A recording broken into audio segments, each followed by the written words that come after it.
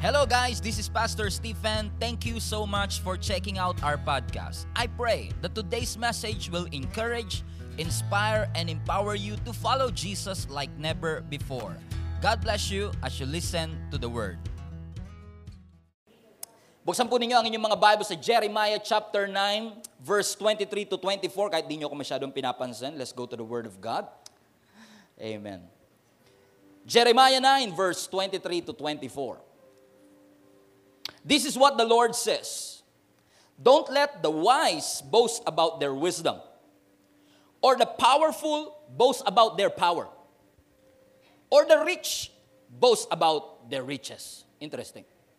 But those who wish to boast should boast in this alone, that they truly know me, referring to God, and understand that I am the Lord who demonstrates unfailing love, and who brings justice and righteousness to the earth, and that I delight in these things, I, the Lord, have spoken. Pwede ba natin ulitin ito, mga kapatid? Is it okay? Ulitin natin.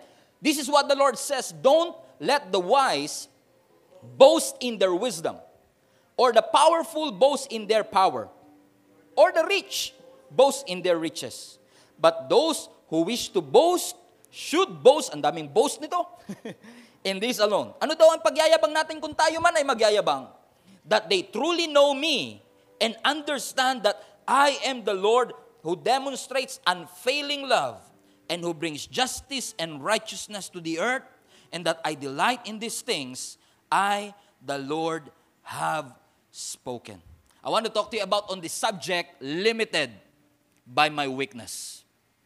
How many among you, mga kapatid, nararamdaman nyo that somehow, somewhere, you are limited by your weakness?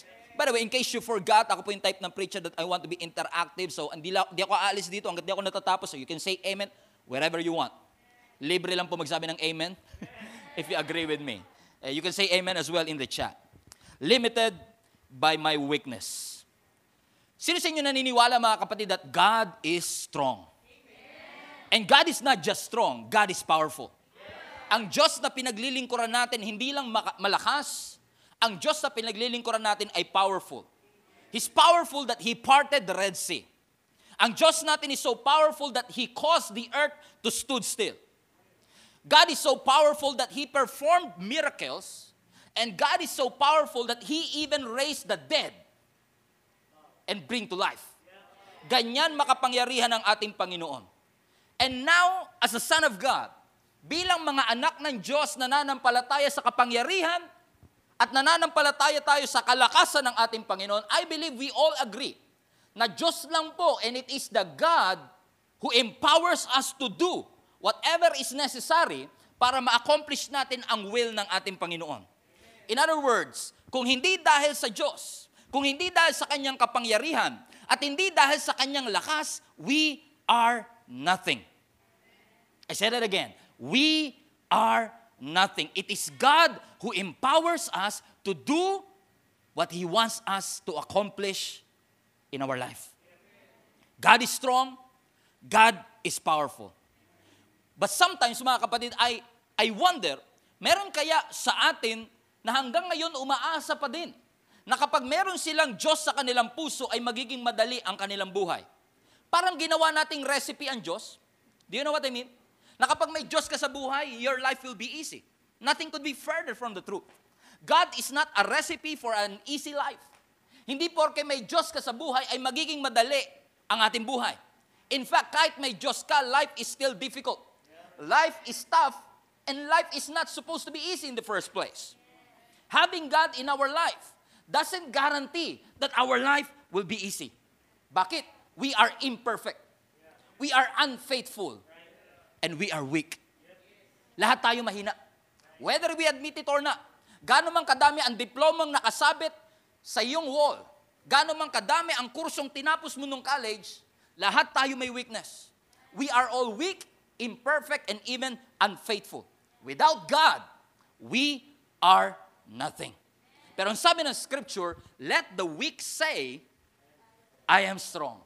Let the poor say, I am rich. It's not that dinideny natin ang ating circumstance o sitwasyon. Hindi mo sinasabing wala kang sakit. Hindi mo sinasabing hindi ka mahina. Pero kino-confess mo ang pwedeng mangyari sa iyo kapag kasama mo ang Panginoon. Na kahit ako'y mahina, I can confess I am strong. Na kahit ako ay broke, I can confess I am rich. Not because of what I can do, but because of what God can do. Come on, somebody. January 3 na, 2021 pa. We want God to be strong. We want God to be powerful in our life. And let me just tell you this, mga kapatid, we all need the strength from the Lord. Alam nyo, kapag pinag-aralan nyo ang salitang strength o lakas sa Scripture, lagi pong ang lakas ay laging nakalink at associated sa power ng Diyos. Ulitin ko po ulit. Kapag pinag-aralan nyo pang Scripture, mga kapatid, mapapansin nyo that the word strength is usually linked up to God's power.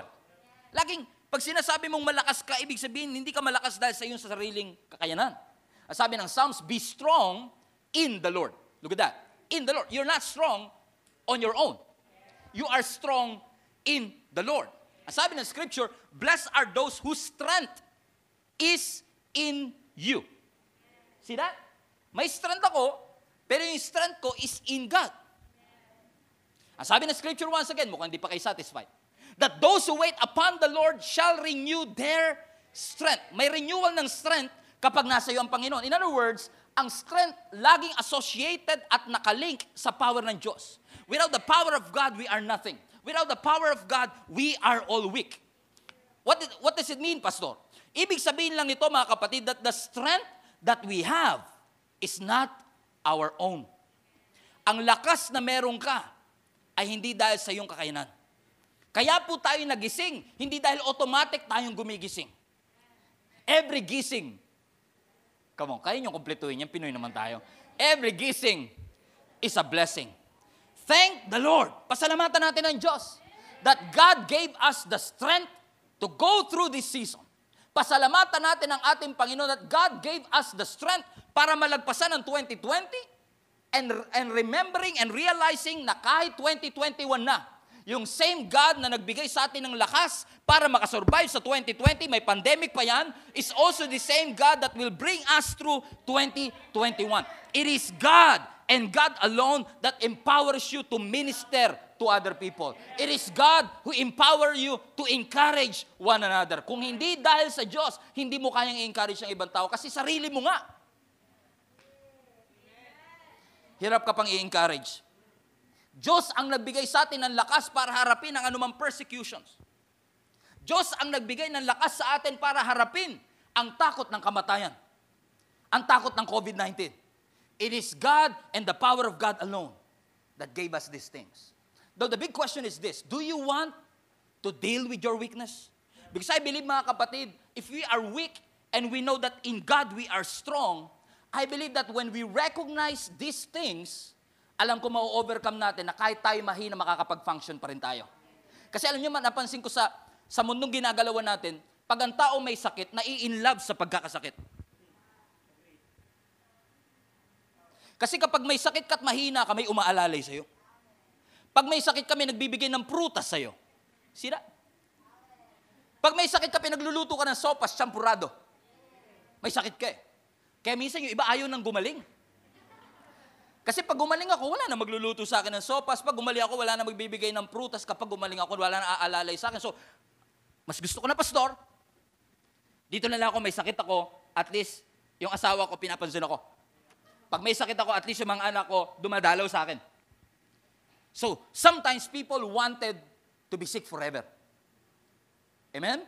Sometimes, we want to pamper our weakness. Alagaan, palakin ang mga weakness natin. Too big. Masyado malaki na minsan kinakain na tayo ng ating weakness. And I want to show you 3 things na pwede natin gawin if we want to deal with our weakness and use this weakness to our advantage. Gusto niyo ba, mga kapatid, na gamitin natin ang anumang weakness na meron tayo sa ating buhay and use it to our advantage? Do you remember Gideon? Do you remember Moses? Do you remember David? Do you remember Samson? Lahat, men of God, lahat, heroes of faith, pero lahat din may mga weaknesses. If you want to deal with your weakness, number 1, recognize your weakness. Recognize your weakness. In other words, kailangan mong i-confess At kailangan mo i-recognize, mahina ako. Tingnan pati Amy nyo, humina na rin. Mahina ako. How many among you are familiar with the story of Naaman? Si Naaman po mga kapatid sa 2 Kings chapter 5 is described as this. Ang sabi ng verse 1, Naaman was a commander of the army of the king of Aram. Remember that? Commander to. Hindi to basta-basta soldier. He's the head of the soldier. Hindi to basta crew. Manager to, brad. Ang sabi ng scripture, he was a great man in the sight of his master, highly regarded, because through him, the Lord had given victory to Aram. He was a valiant, pag sinabing valiant, matapang, walang inuurungan, walang kinikilingan, serbisyong. He was a valiant soldier, but look at the last part. But, look at that, he had leprosy. Look at his biodata.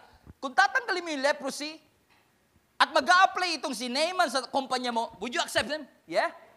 Bakit? Tingnan mo to, he was a commander. He was a great man.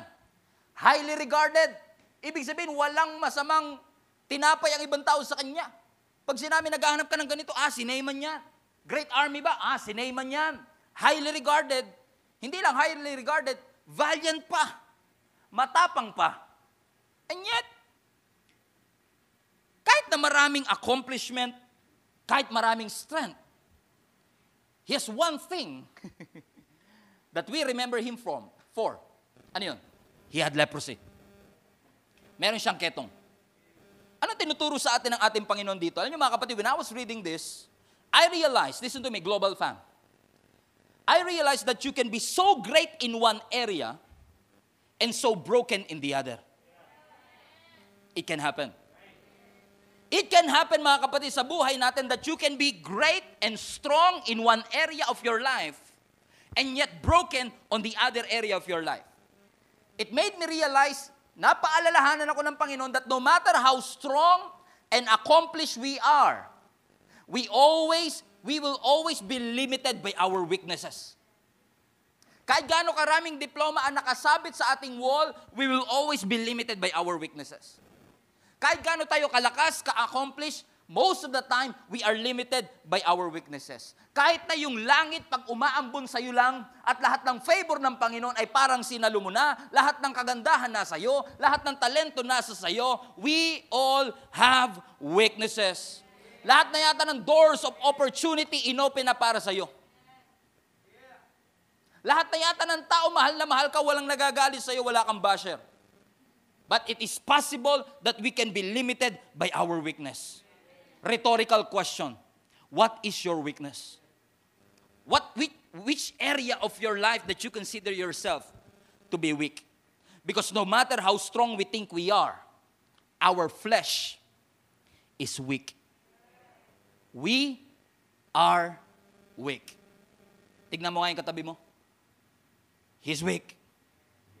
Tignan mo ang sarili mo, kapatid. You are weak. Look at this. We all have weaknesses. Lahat tayo may leprosy, katulad ni Naaman.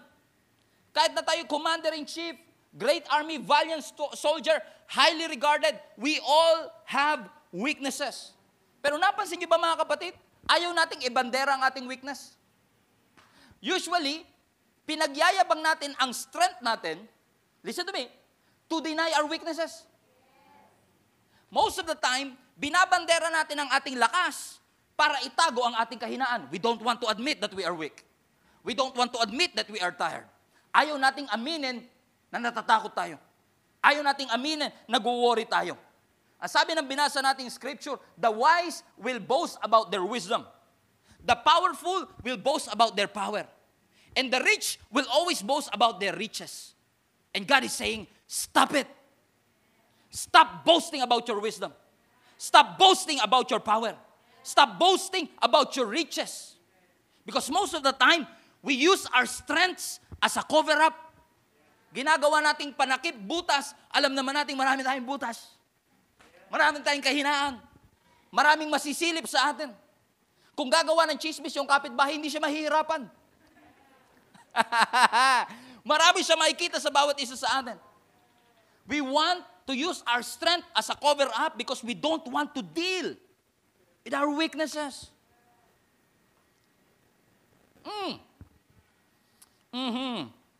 May kausap po ba ako dito, mga kapatid? It's interesting to me.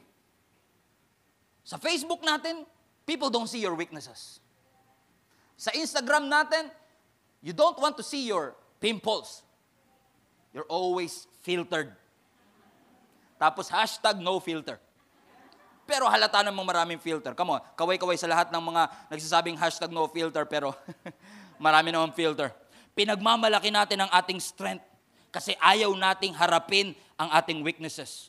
Pinagyayabang mo ang iyong katalinuhan, pero ayaw mong i-deal ang iyong insecurity. We are boasting about our bank account, kung gaano karaming digits, at gaano karaming zero. But we don't want to deal with our priority issues. Come on. Am I preaching to somebody, mga kapatid? Madalas natin pinagyayabang ang ating mga talento. Madalas natin pinagyayabang ang lahat ng kaya nating gawin. Pero ayaw nating i-deal yung ating anger issue. You are smiling on the outside, but broken on the inside. You are smiling on the outside, but stuck on the inside. For years, Naaman was probably hiding his leprosy. For years, he's trying to hide it sa pamagitan ng kanyang armor. Ayaw niya makita because I am highly regarded. I am a commander-in-chief. I don't want other people to see my weaknesses. And if you don't want other people to see your weaknesses, you cannot deal with your weaknesses. You have to deal with it. Lagyan nyo sa comment section, deal with it. Banggitin nyo kahit nakamaskyo, deal with it. He's trying to hide his affliction. Kasi iniisip siguro ni Naaman, pag nalaman nila kung ano talaga aking estado, I might lose everything. Or probably in our life, ayaw nating sabihin ang ating kahinaan, ayaw nating aminin na tayo pagod na because ano kayo sasabihin na ibang tao tungkol sa akin? Leader pa naman ako, tatay ako, nanay ako pa naman ang boss nila. Kapag nalaman nila ang aking kahinaan, irerespeto pa kaya nila ako? So we are trying to hide our affliction. Ang nakakagulat, Mahila, tinatago natin ang ating weaknesses, nasa church pa tayo niyan.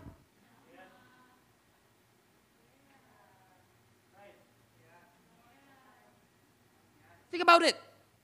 The church should be a place where we can be honest and transparent and genuine. And yet sa church din, become a place kung saan natin itinatago ang ating brokenness. Pag dumarating sa church, hirap na hirap sa buhay. Pag tinanong mo, kamusta ka na? Well, I'm always better than ever. Actually, mas maganda ako ngayon kaysa kahapon. Ang saya-saya ko nga eh. Because we don't want other people to judge us and think, baka mawalan siya ng respeto sa akin. Paano yung dignidad ko sa kanya? We're trying to hide our weaknesses. Try to cover up our weakness. The church that is supposed to be a place where we can be honest and true is also the same place that we hide our weaknesses. We hide our affliction. We hide our feelings. Sabi na scripture, in the church, you should encourage one another. Sa church yun. In the church, you should help the weak. Sa church, dapat pasensyoso kayo sa isa't isa. You help each other grow. Why is it that in the church as well, we try to hide our feelings? Kasi feeling natin kapag nasa church tayo dapat, para napansin nyo ba mga kapatid na ang church nowadays, imbis na maging hospital for the weak, hospital for the hurting, naging theme park, naging enchanted kingdom to showcase that we live in an awesome world. Pag nasa church, you have an awesome hair. Hindi magulo yung hair na yan. Come on, somebody. Nagjo-joke na ako, ayaw nyo pa rin tumawa. Hindi mo naman kasi makikita pa sa ritawa namin, nakamask kami.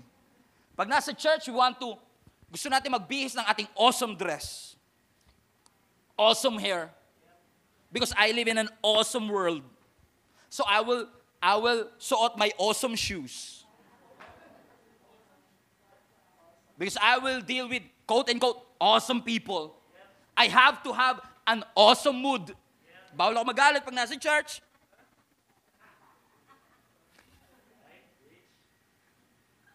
I have to have an awesome mood. Kayo mag-asawa, magkaaway sa hallway, pagpasok sa church, nakita yung usher, hi, hello. Galit siya kanina ng 5 seconds ago, galit.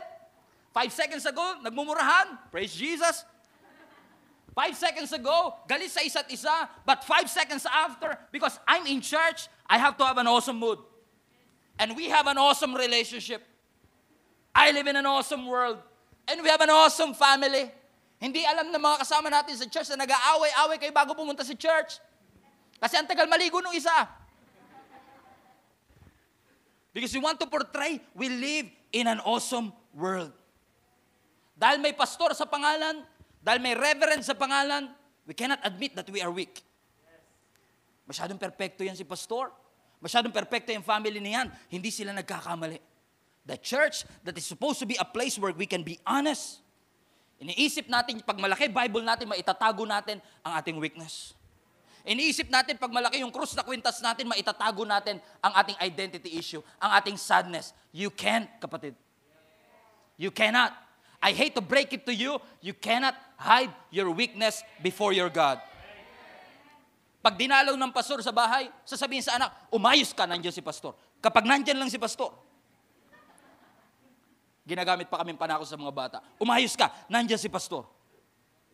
Kaya tuloy, ikaw naman, aayusin mo kasi nandiyan si pastor, kausap mo si pastor, nasa harap mo si pastor. So hindi ka talaga takot sa Diyos.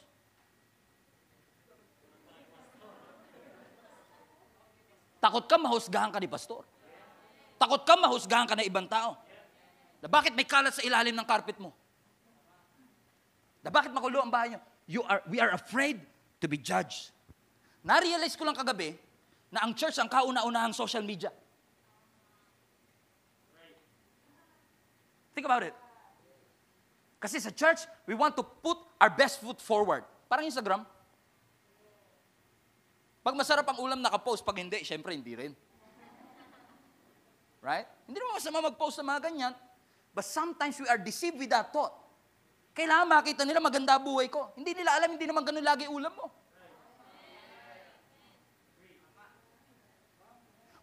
Huling hirit sa tag-init. Unang beses mo pa lang naman nag-outing. Huling hirit pa yun. Una't huling hirit sa tag-init. Is parang kasi pag sinabi mo kasi unang hirit, maraming kasunod. O kaya huling hirit, di naman nag-outing. No judgment, no condemnation. What I'm trying to say is that we are trying to put our best foot forward. Alam niyo, ang pinakamatinding bandage na meron sa mga Kristiyano is the bandage of the approval of men. Masyado na tayo na bandage na kailangan magustuhan niya ako, kailangan matuwa sila sa akin. Mga kapatid, may pakiusap ako sa inyo, pwede ba nating gamitin o pwede ba nating gawin ang Gia Kamanaba to be a place where we can be transparent and genuine and honest, and every time we come to this church, we acknowledge I am weak, we acknowledge I am sad, we acknowledge I don't have it all together, I'm not perfect, I'm not faithful, but I come to church because I recognize my God is faithful, my God is perfect, and I am not. I am weak, but He is my strength. Huwag kang matakot, kapatid, na i-portray at sabihin sa Diyos that you are weak. Recognize it. Recognize it. Matagal tinago ni Naaman ang kanyang affliction, but finally, he had to face the truth. Kasi kung gusto mong gumaling, kung gusto mong i-touch ng Diyos, you have to be honest. God cannot bless a hypocrite. God cannot heal you if you don't acknowledge your weaknesses. Naaman had to face, I believe ang takot ni Naaman is a fear of rejection. He had to face it. Kailangan niya harapin. And as a person, as a Christian, as a man and woman of God, let me just tell you this, mga kapatid, we have to recognize and deal with our brokenness. Taas kamay nga po lahat ng mga broken on the inside. We are all broken from within. Lahat tayo may sira, lahat tayo wasak, lahat tayo durog. Kaya ka nga laging irritable. Kaya lagi kang pessimist. Kaya lagi kang selfish. Kaya laging prideful, critical. Because we are broken from the inside. Ayaw natin aminin. Nakwento ko na to before. Naalala niyo si Margarito, bugbog sarado, namamaga ang muka. Nung tinanong pagkatapos ng laro, kamusta naman si Pacquiao? Hindi niya ako nasaktan. Magang-maga ang muka, pero hindi niya ako nasaktan. Parang Kristiyano, no? Gulpi sarado, malungkot na, di ako nasaktan. We cannot admit it. But the evidence is in your face. It's obviously. Obvious na obvious nag-away kayo. Obvious na obvious hindi kayo nagpapansinan. Hallelujah. We cannot hide it. It doesn't hurt. We are in denial of our real situation. Dinideny mo na nag-i-struggle ka sa alcohol. Dinideny mo na nag-i-struggle ka sa priority issues, na masyado kang busy at wala ka ng time sa pamilya mo at wala ka ng time sa Panginoon. Hindi mo maamin na meron kang problema with your finances. Hindi mo maamin na madaling uminit ang iyong ulo, that you have an anger issue, that you are bitter. Makakita ka lang nag-holding hands, galit ka na kagad. Di ka naman nila inaano. You cannot admit that you're struggling with unforgiveness. Let me just tell you this, recognize your weakness. If you want to deal with it, recognize it. Number 2, recognize the cycle. You want to be victorious with your weakness? Recognize the cycle. Ilang beses na po ba ninyong naipanalangin? Okay, let me just say this. Ilang beses nyo nang nasabi to? Hindi ko na talaga uulitin to. Hindi na talaga ako iinom. Hindi na talaga ako malilate. Hindi na talaga ako kakain ng chocolate. Hindi na talaga ako kakain. Ilang beses na nating sinabi yung hindi ko na gagawin, pero ginawa pa din natin. Sa 2021, hallelujah, magpapapayat na talaga ako. Hindi na ako kakain ng matataba. January 2, birthday ng tito mo. In-invite ka, may crispy pata at lechon. Next year na lang. If you want to deal with your weakness, number 1, recognize your weakness. But number 2, recognize the cycle. You've been stuck in that situation for years. Alam mo, na-realize ko, ang stronghold progressive. Pasin nyo, ang stronghold progressive. Ang hawak sa'yo ng stronghold, nung una, konti lang. Ang panakot sa'yo dati, konti lang. Hindi ka bumibigat. But as time goes by, napapansin nyo, ang stronghold became progressive. Lumalala ng lumalala. We develop a habit that we don't realize we have it. See what I did there? Na sometimes humingi ka pag pumunta ka sa church, Lord, i-deliver mo ako, may problema ako sa ganitong bisyo, adik ako sa ganitong bisyo, walang masama dyan. We should pray for deliverance. But sometimes hindi deliverance, kundi discipline ang kailangan natin. Lagay nyo nga po sa comment section, sabihin nyo sa katabi mo, I need discipline. Kilala niyo si Samson? Si Samson na trick ni Delilah, not once. Paulit-ulit siya sinasabihan. Ibigay mo na, sabihin mo naman sa akin ang sekreto kung ba't ka malakas. Si Samson naman, okay, ganito. Although tinitrick niya rin si Delilah, nagdadayan lang sila. Second day, third day, hanggang sa umami si Samson, alam niyang niluloko siya. Alam niyang dinadaya siya, but he doesn't recognize it. Hindi niya alam may cycle of deception na nangyayari sa kanya. Hindi ka makakalaya, kapatid, if you don't recognize my cycle. Yung criteria natin na from now on. Bakit from now on? Kasi dati na eh. From now on, magda-diet na ako. Come on, somebody. Scam. From now on, kokontrolin ko na yung gastos ko. From now on, di na ako mag-add to cart. 1 month. From now on, hindi na ako iinom. From now on, hindi na ako kakain ng matataba, hindi na ako magsusugal. From now on, hindi na ako magmumura. From now on. And what happened? Just yesterday, we failed again. New year, same cycle. New boyfriend, same attitude. New company, same habit.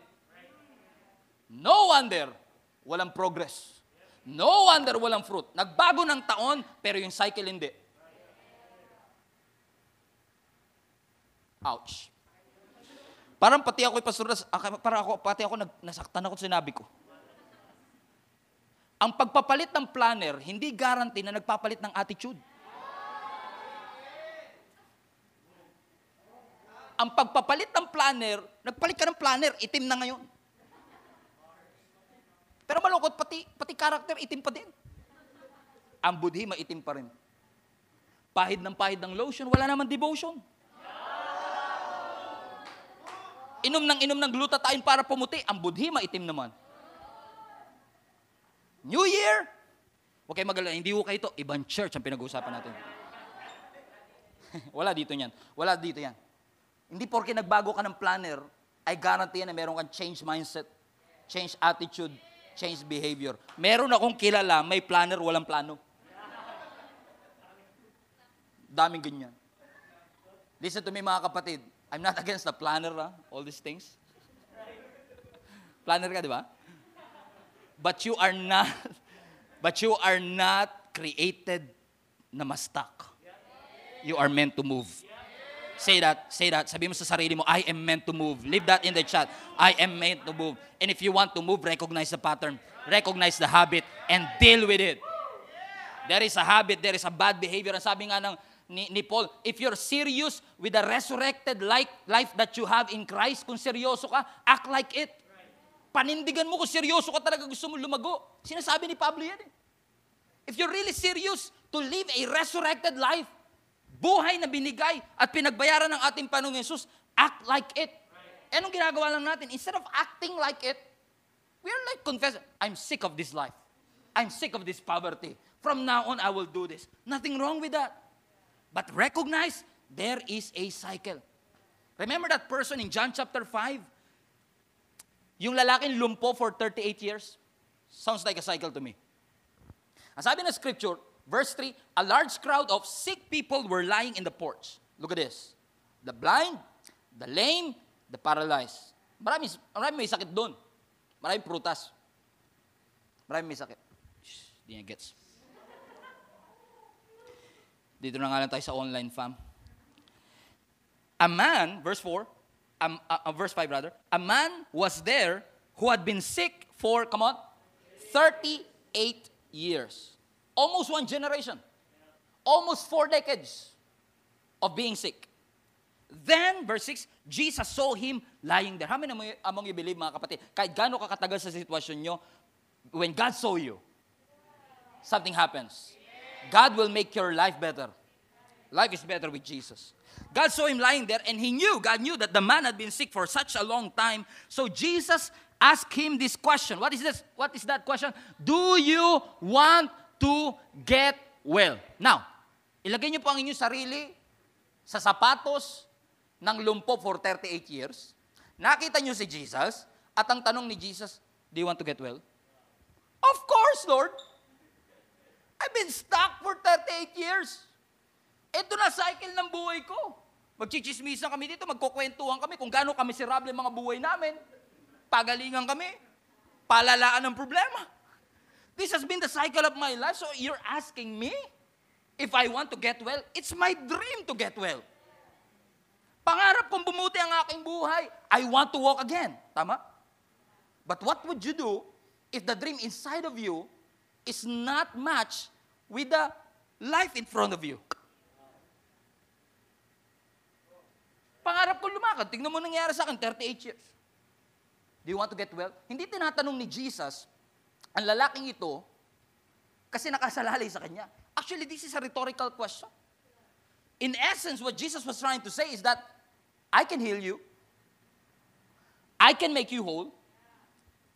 God is saying to you guys, I can set you free. Kaya kitang palayain sa addiction. Kaya ko ibigay lahat ng pangangailangan mo, but do you want it?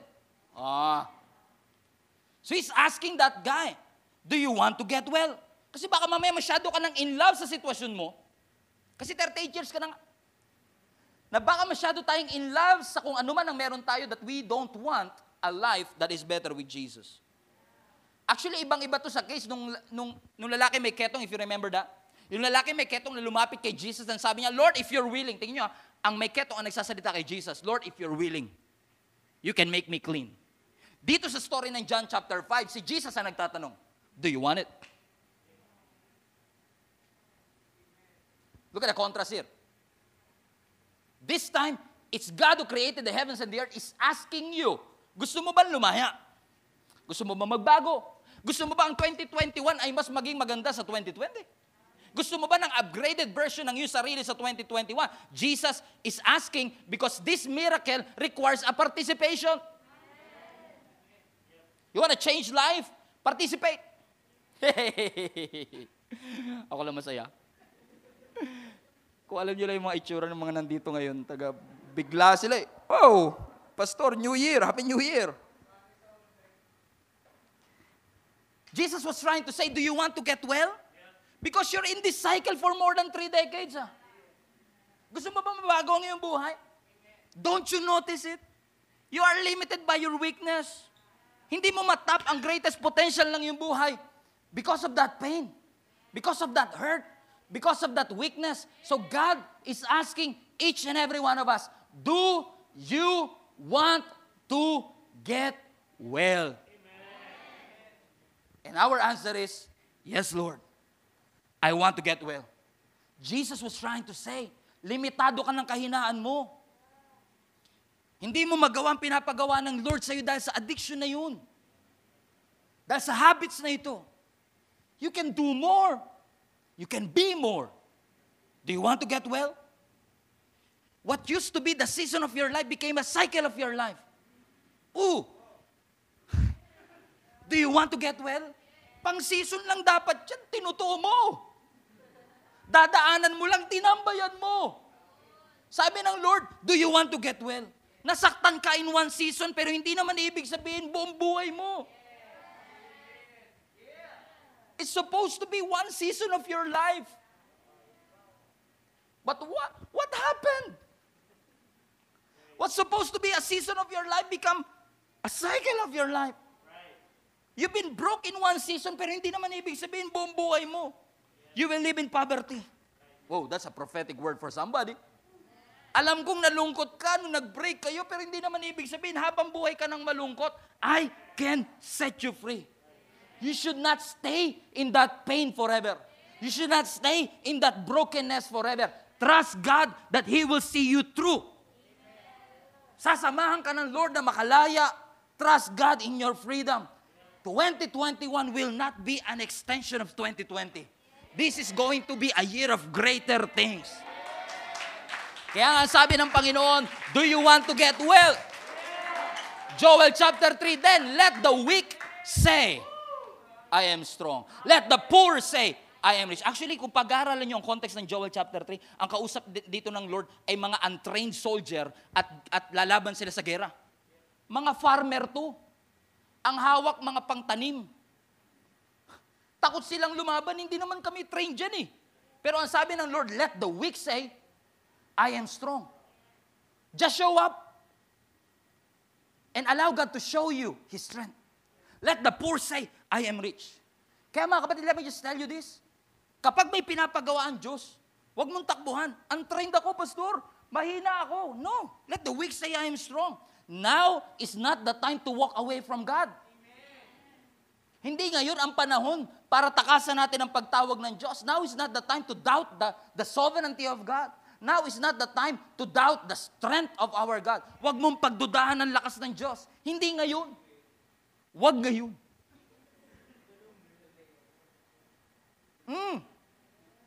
Huwag natin pagdudahan. Hindi ito ang panahon para tanggalin mo ang Diyos sa buhay mo, kapatid. 2021 na. Hindi ngayon ang panahon para maging complacent tayo at magbagal tayo. Hindi, mga kapatid. Now is the best time for us to come to God and say, Lord, I am weak, but you are my strength. Lord, I am poor, but you are my provider. I come to you. I recognize the cycle. There is something wrong with me. There is something wrong with my habit. And number 3, and I will close with this, we should recognize the source of our strength. Hallelujah. Do you want to overcome weakness? Recognize your weakness. Number 2, what's number 2? Recognize the cycle. And number 3, recognize the source of your strength. Do you remember yung lalaking lumpo rin sa Acts chapter 3? Na minute ni Peter and John na nasa beautiful gate pero may ugly situation. Remember the story?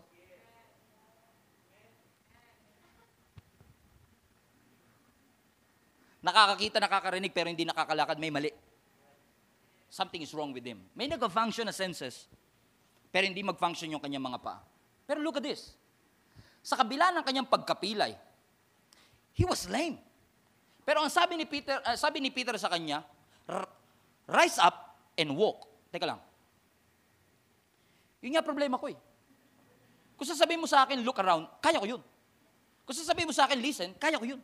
Kaya ko makarinig, kaya ko makita, pero hindi ko nga makalakad, tapos sabihin mo, rise up and walk. Something's wrong.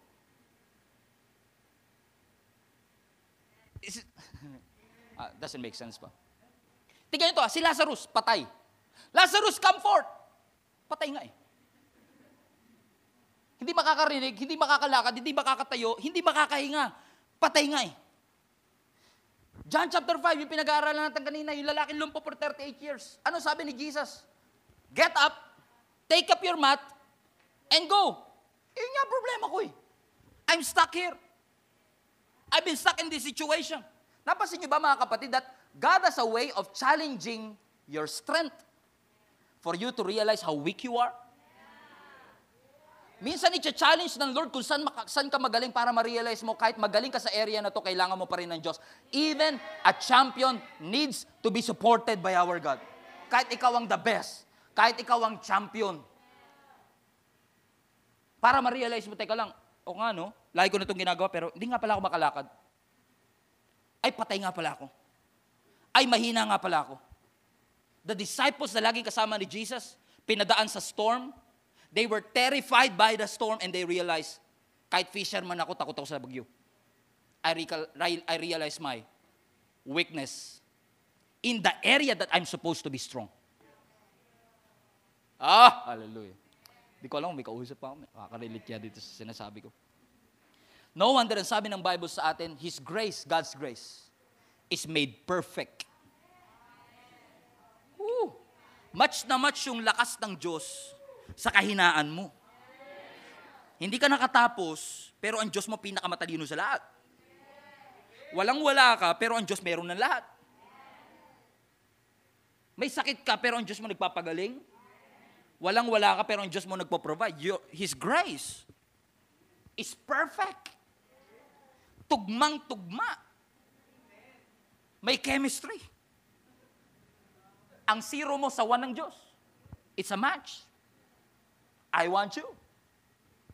You're a match. Bakit mga kapatid? If you want to overcome these weaknesses, we have to recognize the source of our strength. Sometimes God will challenge your strong points for you to deal with your weak points. God's grace is made perfect in my weakness. Thank you, Lord. Nireveal mo ang weaknesses ko noong 2020. Kasi nung nalaman ko ang weakness ko, na-realize ko malakas ka. Salamat yung 2020, ni-reveal yung takot ko. Sino sa inyo mga kapatid, tinakot kayo ng 2020? Come on, be honest. Be genuine. Lahat tayo tinakot niyan. The 2020 has revealed how fearful we really are. Ang 2020, ni-reveal niyan kung gaano kataas ang pride natin. 2020 has revealed how lonely we really are and how selfish we really are. And sometimes God is revealing your weaknesses. Ilalabas. Para ma-realize natin, God is my strength. Remember Gideon? He was challenged by God to be a deliverer, tagapagligtas ng buong Israelites laban sa Midianites. Anong dahilan ni Gideon kaya ayaw niya? Look at this, verse 15. Pardon me, my Lord. How can I save Israel? Look at this. Look at his excuses. My clan is the weakest, superlative. Is the weakest in Manasseh, and I'm the least, another one.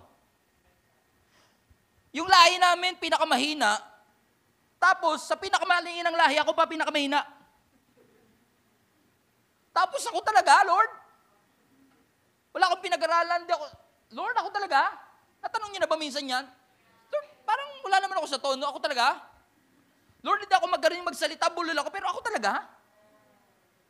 Lord, hirap na ako mag-alaga ng mga tao. Ako talaga magpapastor? Sometimes God will challenge you in the area of your weakness for you to realize God is your strength. Instead na 30,000 soldiers ang pinadala sa Midianites, pinababa ng Lord, tinanggal ng Lord ang 29,700 para itira ang 300 soldiers. Look at this. Kalaban nila, thousands, ang pinanlaban 300.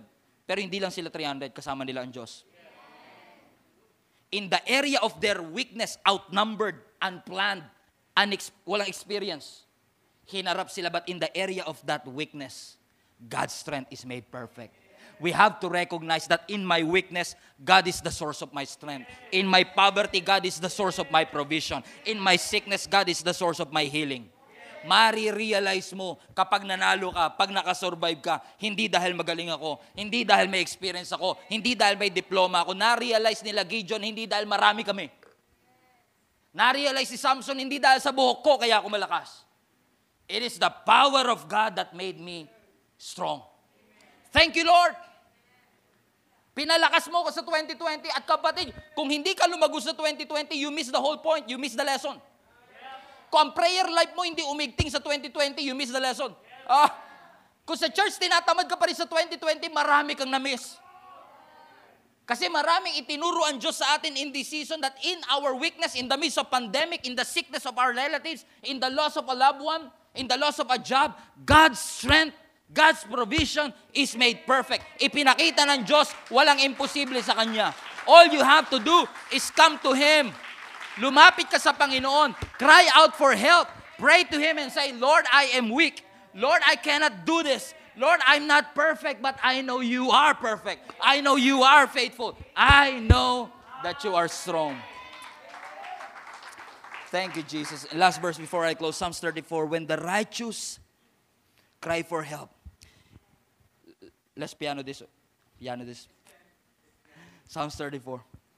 When the righteous cry for help. Look at this. What an assurance. Whew. When the righteous cry for help, the Lord hears, and delivers them out of all their troubles. Nakikita niyo po ba ito, mga kapatid? Ako lang ba'y parang blessed na blessed sa verse na ito? Sabi, blessed na blessed din ako, Pastor. Blessed din ako. Sabi dito, kung tayo man daw ay tatawag ng tulong sa Diyos, naririnig ng Diyos ang ating hinaing, at ilalabas tayo ng Lord sa anumang trouble because the Lord is close to the brokenhearted and saves those whose spirits are crushed. Many are the afflictions of the righteous, but the Lord delivers him out of them all. He keeps all his bones. Brad! Gulpihin ka man, walang mababaling buto. Walang permanent damage. Dumaan man tayo sa 2020, walang permanent damage. Dumaan naman ako sa pugon ng apoy, hindi ako masusunog, hindi pa nga ako mangangamoy usok. Not one of them is broken.